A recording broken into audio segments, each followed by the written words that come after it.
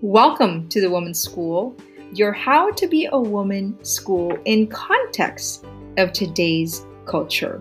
We believe in wholeness. Our mission is to give women practical, systematic, and comprehensive guide to living a life that is whole. Our bold dream is to rebuild culture one woman's worth at a time, because every woman deserves to feel whole and complete. She was created to live a life of generosity, but in order to give, she must first receive.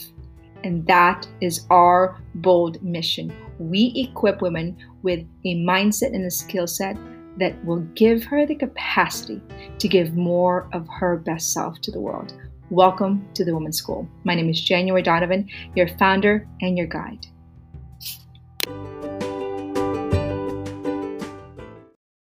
How do you stop your children from worrying? Okay, so today I had to recalibrate worrying with my child. Just a little bit of context here.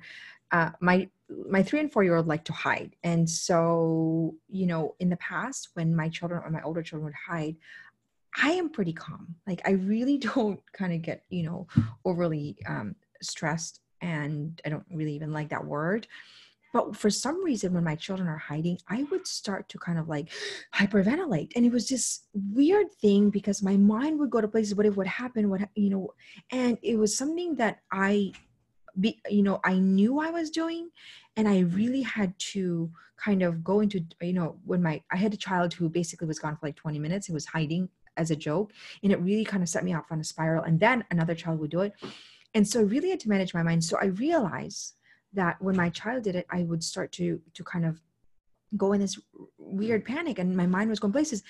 And which is interesting because I know what was sort of happening and I couldn't for some reason get my mind to get to that place of recalibration. And I think I wasn't even seeing as something that I needed to do at one point because it wasn't happening all the time. It was, every, 6 months, it was sort of this sporadic thing. And here's the thing, my little 3 and 4-year-old now is playing games. And so I think I must have kind of get frustrated with them and went into this experience of like, where are you? You cannot do that, And I noticed that my 10-year-old was actually wiring the same sort of like panic skill. Panic is not what we use in our house, but I was noticing it. And so in the last 2 weeks, she literally would stop her schoolwork and say, Mom, where's Vivi and Aoife? Where's Vivi and Aoife? She would be in the middle of dinner. And if Vivi went to the bathroom somewhere else and she couldn't find them and we try to keep everybody in dinner, she's like, Mom, I need to go find them. And literally like 5-10 times a day, she would say, Mom, where are they? And so I was letting her aware of her response to worry, which I felt responsible for. I knew where she was getting it. She was getting it from me. This is why I say anxiety is very contagious. And even though I don't use that word, that's what was happening with me. I don't use that word with my children. I knew that's what was happening with me. And so this morning she stopped her schoolwork, what she was doing, and she was actually getting upset with my daughter because she was hiding, or, she wasn't going outside with them. And I said, Pia, she can go outside. I mean, she's free, we're right here. Like, she's like, no, Mom, I need to watch her. And so I literally had to give her a breakdown of, and she knows this because we teach this stuff, that, Pia, I need you to understand what's happening in your brain. You are now starting to wire worry. Okay. And I need you to become aware of it so that you don't actually develop a habit of worry, which will then really inhibit you from being present in your moment. Case in point, you left your schoolwork. You couldn't be present because you're worried about your sister. Case in point, you left certain situation just because you were wanting to check on them. So I need you to understand what's happening in your brain. So I explained to her that the things we think about affect our emotion affect our body. She was starting to get body would start to get tense up, which then doesn't allow us to become present, and inhibits our spiritual life. And so I really had to explain that to her. And she was like, no, Mom, I'm not. And I said, 15 days to wire it. You're now 2 weeks into it. You're starting to wire it into your brain. 66 days to hardwire it. I am responsible for you developing resilient skills so that you don't live a life of worry someday. And so it really made me reflect in making sure that I don't develop, that I stop being, I stop reacting when my children hide, because kids hide.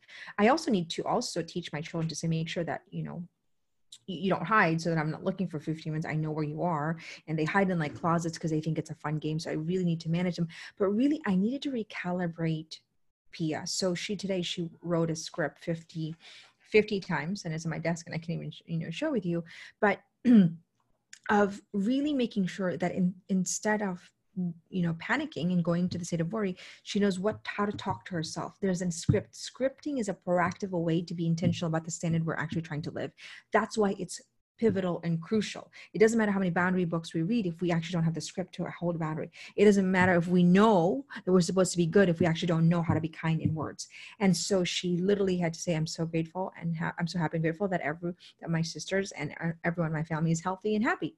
And she was resisting it, and she's like, no, Mom, that doesn't work. I said, I know, but it's scientifically proven, so it does work.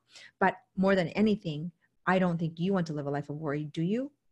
That's actually a training that is really important, that you actually end with a higher note that I teach with Women's School with Air Tonality. But I think it's important. The first thing that I really even had to really reflect is that January, remember, you're wiring your, every single day how to show up for the world, your children. Because even though I'm aware of it, that part of my life that needs to be, managed when my children actually hide really needed to be recalibrated. And I have to be hyper aware of my reaction so that I don't actually hand over a way of life that will not serve them, right? Worry does not serve us. It is a doubt, is a lack of trust. Number two, also, I need to tell them what to say, how to actually have a replacement script, because I could tell them, you got to stop doing that. But remember, we don't say stop, we say stop, but this is what you can say, right? But thirdly, we need to explain to them an understanding of the mind, understanding of the body, and understanding of the wholeness and receptivity and the connection between all of that, so that they understand the why behind it. We cannot be robotic. We can't just tell them, you can't do that, you have to do this, you can't do that. They need to understand the why, because that's what sustains their capacity to actually see the deeper meaning and then sustainably change. Because we do not want to raise robots. And so that's really, I wanted to share this with you and take time to share with you, because worry has become an epidemic that causes a lot of fear that leads to doubt. And worry allows us to hinder the gift of the present moment. And excessive worry is anxiety. That's what it is. It's things that we are going, 10 steps ahead of things we're so far off, we can't even control that. We live in the what if world, and we never allow ourselves to actually see the gift of the moment, because fear inhibits us to be grateful. And so I needed to wire that for my 10-year-old brain. But you can do that with your 7-year-old, your 4-year-old. We can absolutely, teach our children how to manage worry, but it requires us to actually become aware of how we're showing up and how worry is showing up to us and how we're communicating that. And then we need to give them the tools so that they don't live and they can cut and not wire things that are going to make them suffer in the future. And so that's what we do in the Women's School. It's a very integrated formation, but I wanted to share this with you because it's an important learning. And as I go deeper into, the formation that I think is necessary for women, I think that we have to be hyper aware at every God-given moment, the opportunities and the ways in which we can form and transform our children, because it's like a vortex out there, and the world is constantly, I think, charging against our mind. It is the loneliest place to be. And if we don't give our children and ourselves tools, then we cannot give what we do not have. So it has to begin with us. So I hope that serves you. Thank you so much. January with the Women's Transformation. Be very intentional about your own growth, because you cannot give what you don't have.